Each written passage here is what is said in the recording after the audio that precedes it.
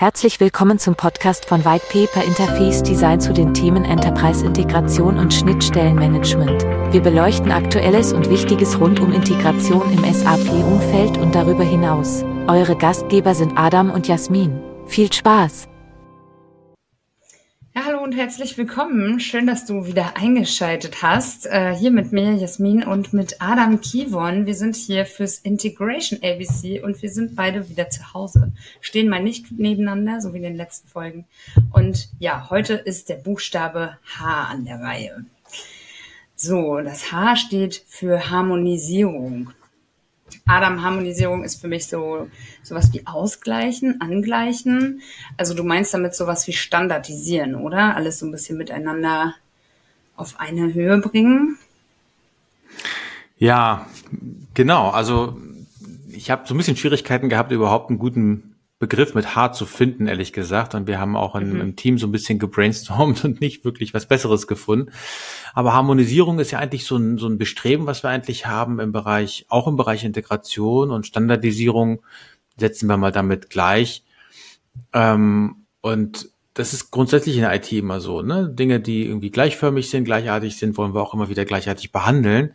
Das haben wir auch schon ein bisschen in der letzten Episode Governance besprochen, ne? Also die Richtlinien, die Namenskonventionen und auch strategischen Vorgehensweisen, wie man das macht, wenn man halt Schnittstellen baut.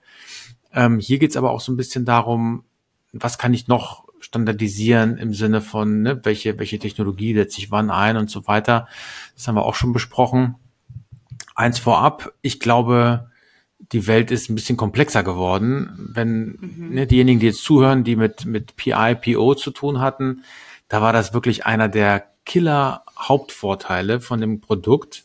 Man hat quasi jegliche Form der Integration richtig krass standardisiert. Das heißt, es gab immer genau einen Weg, wie so eine Message reinkommt, und zwar über so einen Sender-Channel, und genau einen Weg, wie sie wieder rauskommt, über einen Receiver-Channel, und dazwischen gibt es immer erst ein Routing, dann ein Mapping und zwar immer auf die gleiche Art und Weise. Ne? Okay. Und das konnte man zwar aufweichen so ein bisschen und erweitern, man konnte später mit PO auch so BPM-Prozesse bauen und so, aber im Grunde genommen war das Kernpattern, selbst unter Verwendung von Sender-Agreements und Receiver-Agreements, das Kernpattern war eigentlich immer das Gleiche. Und das war eine riesige Erfolgsgeschichte in der Vergangenheit. Ja.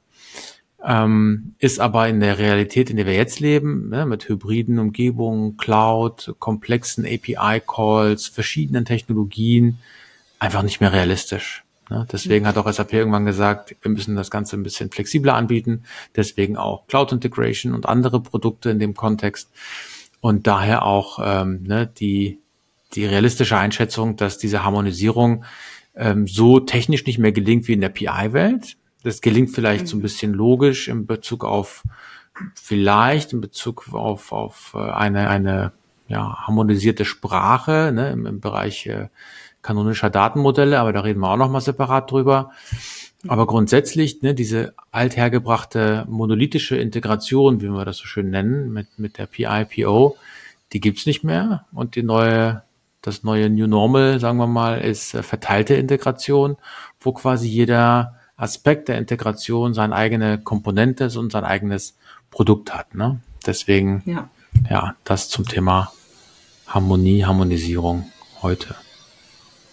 Ja, gut, dann sind wir damit tatsächlich jetzt auch wieder am Ende der Folge H für Harmonisierung.